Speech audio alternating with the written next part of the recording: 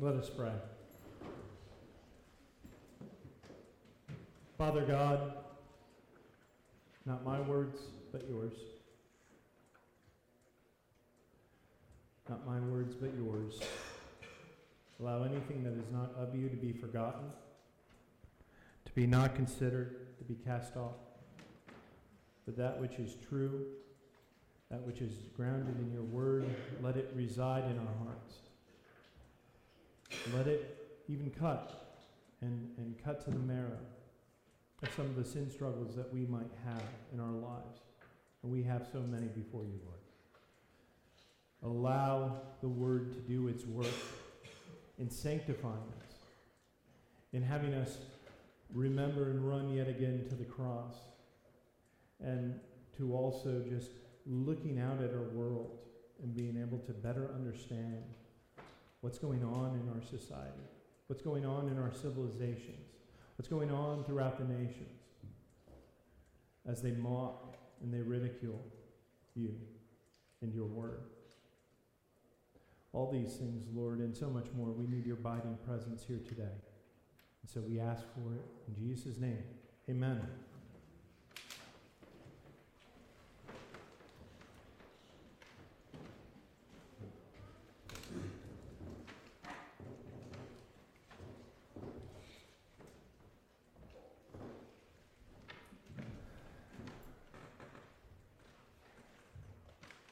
I would guess for some last week, especially when we talked about the second commandment, there was an idea that maybe I didn't deal with some of the generational promises linked into the second commandment. I want to actually just suggest something about verses 5 and 6 in this passage of these generational promises of either curse or blessing in regards to people and how they respond to the commandment of the Lord. And what I want to suggest is, and what I guess maybe the first thing I should do is remind us that last week I pointed out how really, the first commandment stands unique in that it is a commandment of relational priority. We are to put God first. He is our priority. And the remaining 9 commandments, or 9 words as the Hebrew Scriptures call them, those commandments, they are actions.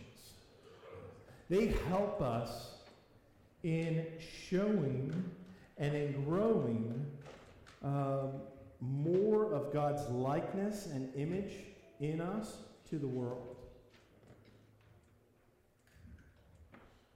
And so when it comes to the comments that God provides in verse 5 and verse 6, I am of the opinion, and a great many theologians share this, that yes, while they apply to the second commandment, they also apply to the third of honoring God's name and the name of the Lord. They apply to the fourth commandment of honoring his Sabbath. They apply to the fifth commandment of honoring your father and your mother. They apply down the line of the table of God. And when you see cultures and societies, households and individuals take lightly the things of God, the generations are cursed that follow. And for those households, those individuals, those nations that heed the word of the Lord, they are blessed. That there is a generational reality to these things. Actually, I would say, referencing the baptism that the Lord had us tarry on for 7 weeks, what these verses show is that baptizing an infant is an act of faith. It's an act of faith, actually, that God will honor the promises to the covenant household that is faithful to him. And it's not grounded in the child. It wasn't grounded in Austin Richard. But it's an act of faith grounded in the Word of God.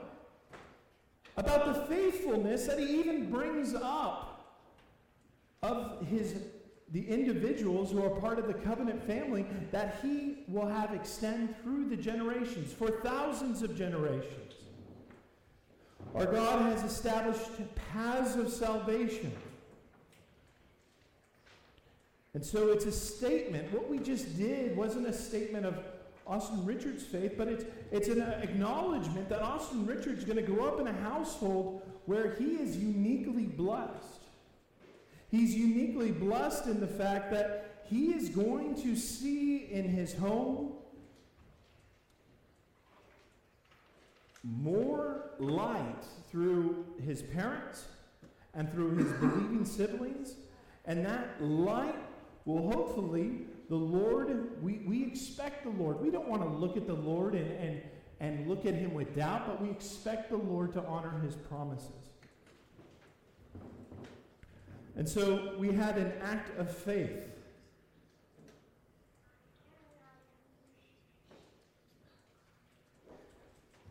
And as we looked at that first commandment last week, we saw the God who our salvation is wedded to. And really, when it comes to the remaining 9 commandments, we discover how we avoid having an adulterous relationship in our love for God. And if you're wondering how I can use that idea of adultery, it's because of verse 7. The word for jealous that you see in your ESV there is actually from the Hebrew word kana. And it's a jealousy in response to, as best as I can describe it, marital infidelity. But here's the unique thing about that word kana, is that it's never used in the Bible at a human-to-human level. It's never used to describe the adultery from a human-to-human level. It's actually only reserved to describe kind of the passionate betrayal that God feels. I got to be careful in the word feeling. That God explains to us as a part of his character when he sees the reality of our sin. You see, we're all sort of like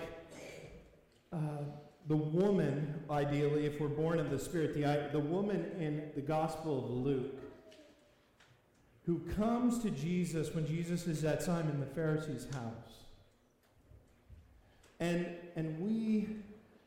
she comes, and there's this beautiful moment in the Gospel of Luke where not only does she come to wash Jesus' feet with alabaster, but she's washing Jesus' feet even with her own tears. And Simon is disturbed, and others are disturbed at what's going on here. And Jesus says, for those who are forgiven much, basically, the many, those who are forgiven of many sins, are forgiven. They also love much.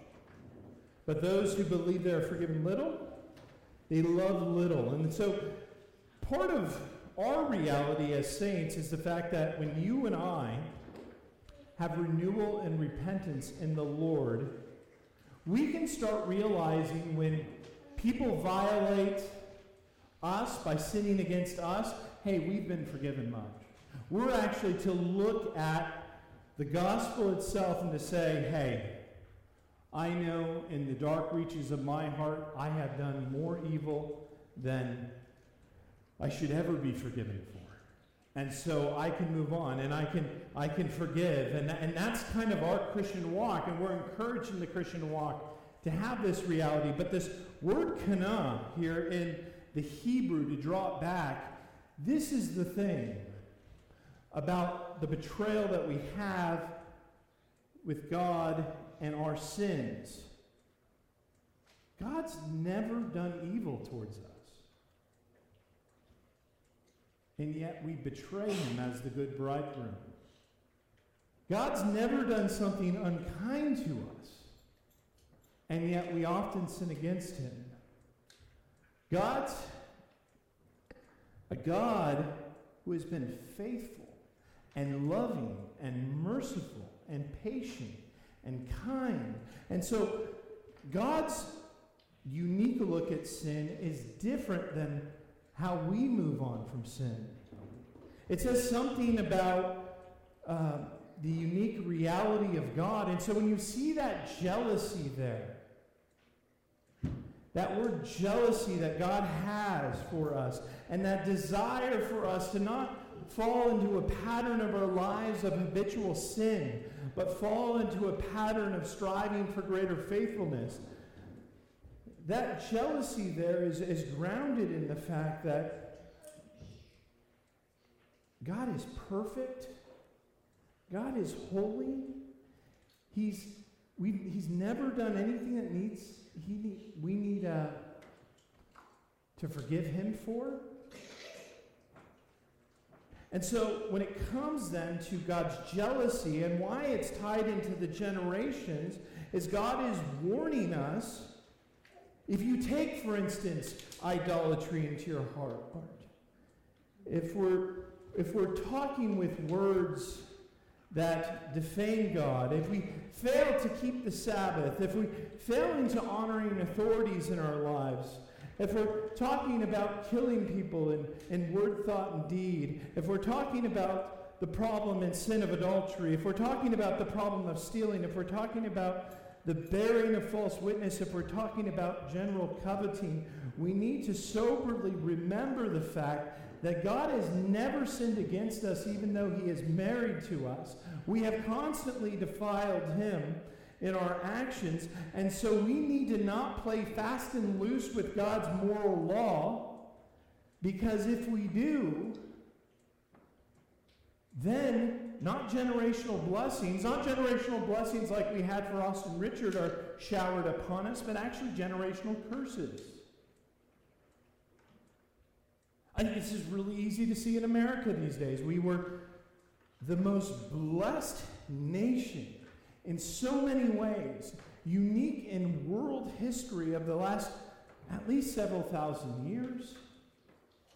And we've squandered it.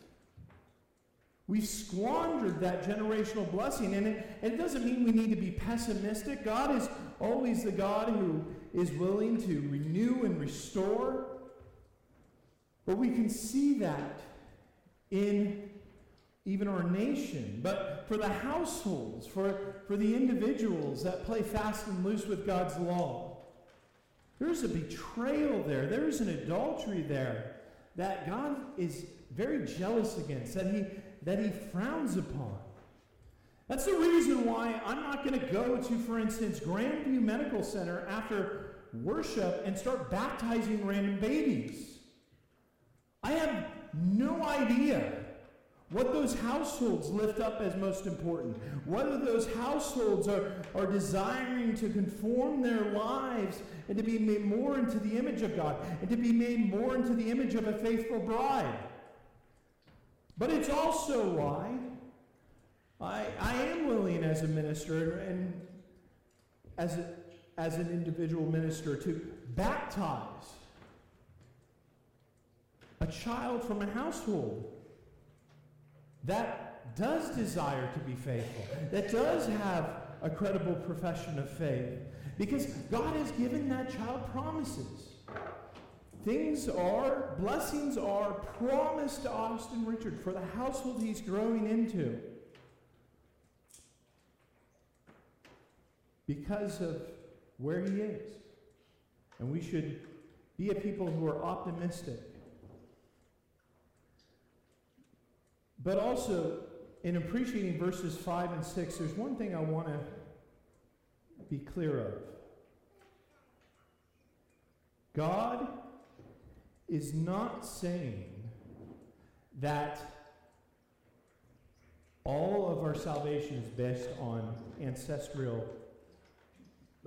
our ancestral links, and that we can be kind of indifferent, that we can't escape it. But the reality is, if we continue in pathways that make us happy violators of God's law, then sin will continue to go on and to go on. And so this is why often in actually the storms of society, in moments like this, we have the Christian hope to see that as people get crushed under the utter godlessness of our age, we know that such storms of life, as we can see from the Gospels themselves, help people cry out to the Lord for salvation. And that's why we're not to bunker down here at Church Road in Waxhaw, Pennsylvania, but we are actually to engage. We're to find the voices crying out, desiring for a better generation, desiring for a better household, desiring for a better Lord and Savior, so that they, along with the Philippian jailer who was at the point of wanting to commit suicide, might not only be saved, but them and their entire household. And when we do that, when we have that courage, we have the opportunity not just to change one generation, but not to change one soul, but it's a part of a root system for all those who have received grace from the Lord. So God blesses the generations. And so now we move on to the third commandment. God's name is not to be used lightly. We need to take care of how we use the Lord's name. And often, how this commandment, this third commandment, gets boiled down into being is we can't use God's name as a curse word. Or if we're very pious, even those Jiminy Christmas kinds of sayings, we don't say those things. But that's actually not in the Hebrew what is the primary thing of this passage. And the warning is not to misuse God's name flippantly in a way that really pervades our entire life. Let me illustrate it this way. Occasionally there will be the Hollywood celebrity that publicly converts to Christianity, and the media loves to run up to individuals like that and put a microphone before them, and sometimes there have been, it seems like, genuine fruit, but most oftentimes what happens with their lives? They slide back. They live in utter scandal. They live in ways and patterns that are worldly and godless. And that is an illustration of using the Lord's name in vain. And that actually, in the underlying Hebrew, is a larger idea behind this word here in this third commandment. You know, as will be fleshed out in the law, and maybe you're going to think this is barbaric at first, but if you use the name of the Lord flippantly in the Jewish community, and you were a poor representative in how you use the name of the Lord, you would put upon yourself, they were called to put you to death, for the death penalty. And when we encounter those passages, our first thought is to think, oh, those are barbaric. Those are barbaric ideas. And yet the New Testament church, though churches rarely practice it rightly, for somebody who is using the name of God flippantly, they are to cast them out and cast them off. In our society, the Christian church has had great struggles with identifying when to do this and when not to do this. Just look at politicians. But the idea behind that is handing them over to Satan, a spiritual death penalty, in order that there might be a return and a renewal. Really, that's tied into the third commandment. But also with the third commandment, this is a commandment that we can violate when it comes to having fear of witnessing, having fear of sharing the name of the Lord. I'm worried, I have a fear of what people think about me, or might think about me if I say something, honoring the name of God. And so I'm going to let that fear of man silence me. That's a violation of the third commandment. How about the murmuring in the desert? We've had constant murmuring, even before the desert, of the people of God, complaining, finding reasons to distrust God and God's plan for them, and the pathway that God had them set out for them to walk in. And we saw just a few chapters ago where they put God even on trial. They charged God with the crime of desiring to murder them, and they were murmuring against him. And Moses, they wanted to put him to death, and the elders oversaw this scene. They were violating the third commandment.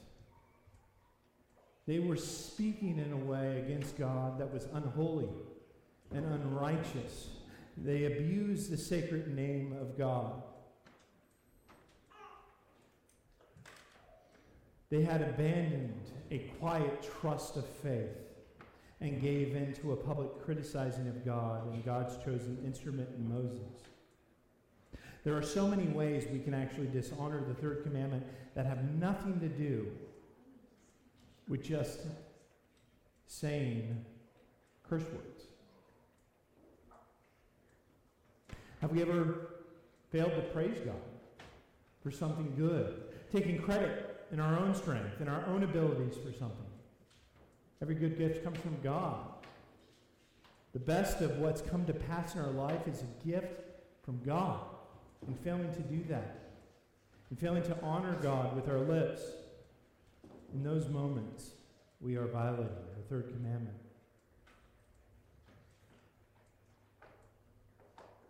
How about when our speech fails to be life-giving and lift people up, but rather it tears them down in ways that are sinful and wicked? When we have fallen into that trap, we have violated the one in whose image we were created in. We have violated the third commandment. We worship a God of life whose word is to give life. And when we fall into patterns of gossip, of misrepresentations and slanders, we are breaking, in large part, the third commandment. There is more, because again, we're God's representatives. We've already heard from before, in the chapter before, that we are to be a kingdom of priests. And yet we can see in the third commandment a problematic pattern of the fact that this sin is very easy for us to violate. We often struggle with the battle of our words being instruments of sin. And every idle word does dishonor, that we can do dishonor to the name of the Lord if we're not careful. And when you begin to look at the third commandment, not just simply a statement against curse words, but have more of a sense of what the Hebrew is getting at, of failing in words to be a representative and to represent the God, the Lord of life. It's then that we realize we need to run to the cross. We need grace. We need mercy. We need to be reminded that we too have to repent and be forgiven of much. For we have failed much when it comes to the third commandment. And the good news is that the feet of Jesus we receive forgiveness for these sins. A full forgiveness, and he forgets our sins as far as the east is from the west. And then we have the fourth commandment, the call to remember the Sabbath day and keep it holy. Of all the laws of the Ten Commandments, this is the most popular one for the New Testament Christian to claim we don't have to listen to this law anymore. And it's in part because I think the Gospels show a lot of Pharisaical problems with how they honored the Sabbath. It seems biblical at first. Well, it seems biblical until you read the entire New Testament. Let's just read from the New Testament, Hebrews chapter 4, starting in verse 9. To clear up any confusion, if you came here thinking that God's death on a cross with this moral law of honoring the Sabbath day, that he made an exception for this one, especially on Super Bowl Sunday, especially on, when my hobby is in season or my hobbies, I have an opportunity to go to this or to that. Let us read from Hebrews chapter 4, starting in verse 9. So then, there remains, it's almost as if God knew this argument was going to be heard by the New Testament church, which I'm speaking in jest. There remains a Sabbath rest for the people of God. For whoever has entered God's rest has also rested from his works as God did from his. Let us therefore strive, that sounds like work, to enter that rest, so that no one may fall by the same sort of disobedience. So then, there remains a Sabbath rest for the people of God.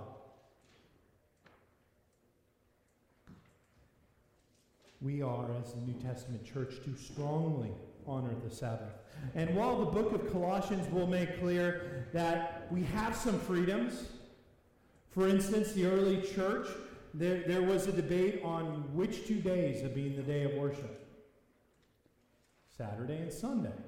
We read in Colossians that Paul basically says it doesn't matter which of the 2 Sabbaths you observe, but observe the Sabbath. Now, the New Testament church will move into a posture of embracing what's called the Lord's Day in the book of Revelation. Embracing Sunday. It embraces Sunday because when it comes to the resurrection, as John makes clear in his gospel, and also will make clear in even the revelation that he receives from Jesus, that Jesus' appearances happen on the Lord's Day, which is Sunday, the first day of the week, which was the day of the resurrection itself. And so the New Testament church from its very earliest days is shown being in the tradition of striving usually to celebrate on the Lord's Day. However, for Christian polities that have gotten or want to have a worship day after sundown or on Saturday, the New Testament gives a freedom for that. It gives a freedom for that. But we do know from the historical record, from, for instance, Pliny the Elder, who writes within a generation of the apostles, and he writes about the practices of the Christians, and to Trajan, but also we know from Justin Martyr, and we know from the Didache, that the early New Testament church settles on Sunday. Actually, Pliny points out that basically every Sunday service was a sunrise service. They actually got to church so early that they would go before the sun ever came up. They would have worship for a significant period of time before the sun came up. And the reason why they had to do that is that for many who were citizens of the Roman Empire, who were slaves, Sunday was a work day. Sunday wasn't an off day in the Roman Empire. And maybe you're thinking for a moment, I'm trying to bring this up in order to justify the idea of working on Sunday. I'm not. I'm not justifying that. That's not why I bring this up. But I actually bring it up to point out the following fact. The early New Testament church, in a way I don't think is often appreciated, probably had a kinship with the reality of those in the book of Exodus that Moses is currently talking to. Because in Egypt, their Sabbath day was not, they were not given a day of rest. They were put under slavery. And so the New Testament church really begins its own period of several hundreds of years of kind of not having a greater civilization or culture or society that will honor and give them a day. And yet still they worship in this day. Actually, in the book of Acts, there's that moment where Paul preaches until midnight. Think about that. Think of the riots. Actually, we just clear out the room if I started preaching until midnight tonight. And then he finally cuts it short because tomorrow, Monday, the second day of the week for Paul, is about to start. But he preached until midnight. He had such a high view of the Sabbath that you could preach until midnight. By the way, as we bring a Sunday service, an evening service to our worship pattern here at the church, remember that is an opportunity. It's an opportunity to honor the Sabbath. And so, God desires a Sabbath rest for the people of God. But there is something remarkable about the word Sabbath. This word Sabbath doesn't start here at Sinai. It actually starts in Genesis chapter 2. And this is dangerous territory because I'm going to get into the English language and nouns and verbs, and there's English teachers here, and so that's always dangerous territory. But when the Sabbath is used in Genesis chapter 2, it's not used as a noun. It's used actually as a verb pointing to God. That actually the truest idea of Sabbath is a unique rest found in the presence of God. And this rest, as we can see from Exodus 20 here, is to be holy. It's set aside time in order to delight in the things that God delights in. That gives us opportunity for fellowship. That gives us opportunity for worship. That gives us opportunity for hymns. That gives us opportunity for the preached word. That gives us opportunity for celebrating as a family and teaching lessons. It gives us a whole range of opportunities. But all of these things that we dedicate ourselves to in the Sabbath is to be holy in the sight of God and something that is pleasing in his sight. In addition, when it comes to the full testimony of the Scriptures, and even in Deuteronomy we can look at this as well in its second telling of the law, we are to desire this idea of rest even for the sojourners, even for those outside of our community. And we live in a world that we can sing the song, everybody's working for the weekend, but they don't know why they get a break on the weekend. What God has built into the model. And yet, there is a model, and there is a pattern with the Sabbath. We have been designed to acknowledge the sevenness of our week and the cycle and to take rest. It's amazing, by the time that Jesus comes to this earth in incarnate form, almost every major civilization you can think of from a variety of continents. We're talking the Polynesians to the Aztecs to the Romans to the Egyptians to the Babylonians. All of these cultures and societies have kind of fallen into the pattern of 7-day weeks. It's written on their heart.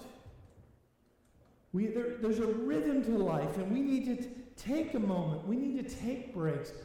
Our weeks are often exhausting, and we often get lost in our weeks and lose focus on the things that should be of greatest priority, and the greatest priority of all, of course, is that first commandment, to make sure that God is our greatest priority, not the Eagles, not the Phillies, not the beer garden or what have you. That God is our greatest priority. And He desires 1 in 7, a day where we uniquely are resting in Him. And when we do that, when we fight against that temptation of saying, that sounds so boring, that sounds so hard, God begins to share more of Himself with us. He continues to grow us. I would guess that if our forebears in the early church could see the privileges we have, I just think about when Constantine and the later emperors just freed the Christian faith and freed them to be able to have a Sabbath. That they would look at our society and they would be just utterly dumbstruck of how little is required in our lives to get us to forsake the Sabbath. These people who would have woken up pre-alarm clock, before the sun ever rose, in order to worship God for several hours, even if they were a slave and they had to go to work later. For us to finally have a freedom, to have a day, and to look at our civilization, to look at our society, they would say, no wonder. No wonder why generation after generation after generation continues to be so cursed. No wonder why this nation has forgotten itself. No wonder why this has happened.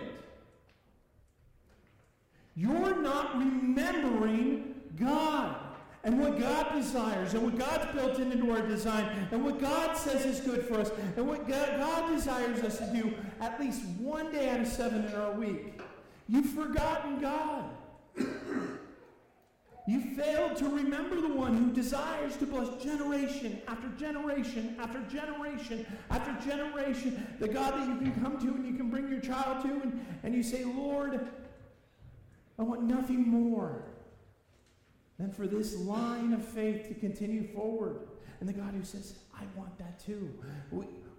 But we would rather forsake that. Because don't you know what's on the streaming service? Don't you know what's on don't you know the opportunity to go see this or to go see that? And when we do those things, we're saying to God, God, you're not my priority. I don't need to spend time with you. Seriously. Imagine if I went home today and I just looked at my wife and I said, just so you know, I don't want really, I spent like an hour with you on Sunday. Well, an hour and a half. I preach a long time. I spent like an hour and a half with you on Sunday. I don't want to see you the rest of the week. I don't want to see you. You'd rightfully be able to remove me from the pulpit. But we say that to God. What does that say about our hearts? What it says about our hearts is we need to find more time where we're coming to Him for our rest. To understand that this is not so much about the specific day, but the God who renews us in this day to look more like His image, so that we don't forget who's supposed to be our priority, that we don't forget the one who we are to remember, who saved us with the outstretched arm. We don't forget the God who desires from generation to generation to bless us. We're going to meet somebody in heaven that's related to us by like 40 generations, 50 generations. The line of faith.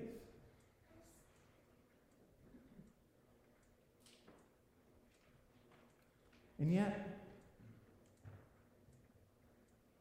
we so often fail to appreciate the God who has things for us that eye has not seen, that ear has not heard. We don't want to spend time with this God because, well, don't you know? Don't you know what I'm missing? And the problem with that is when we're missing that, we're missing the beauty of the cross. We're missing the God who is our Lord and Savior. We're missing the God who so loves us and has cherished us that in spite of ourselves, in spite of the fact that we continue to march down these 10 commandments and we see so much inaction in our life, he still took up the cross as an action of love for us so that we might be more deeply conformed to his image. And when we see that, and when we appreciate that, how could we not want to continue to be in his presence Lord's Day after Lord's Day? How could we not want to share that good news with others who might not have heard? What else would we be missing when we have a God who so loves us like this? Amen? Amen. Amen. Let us pray. Father God,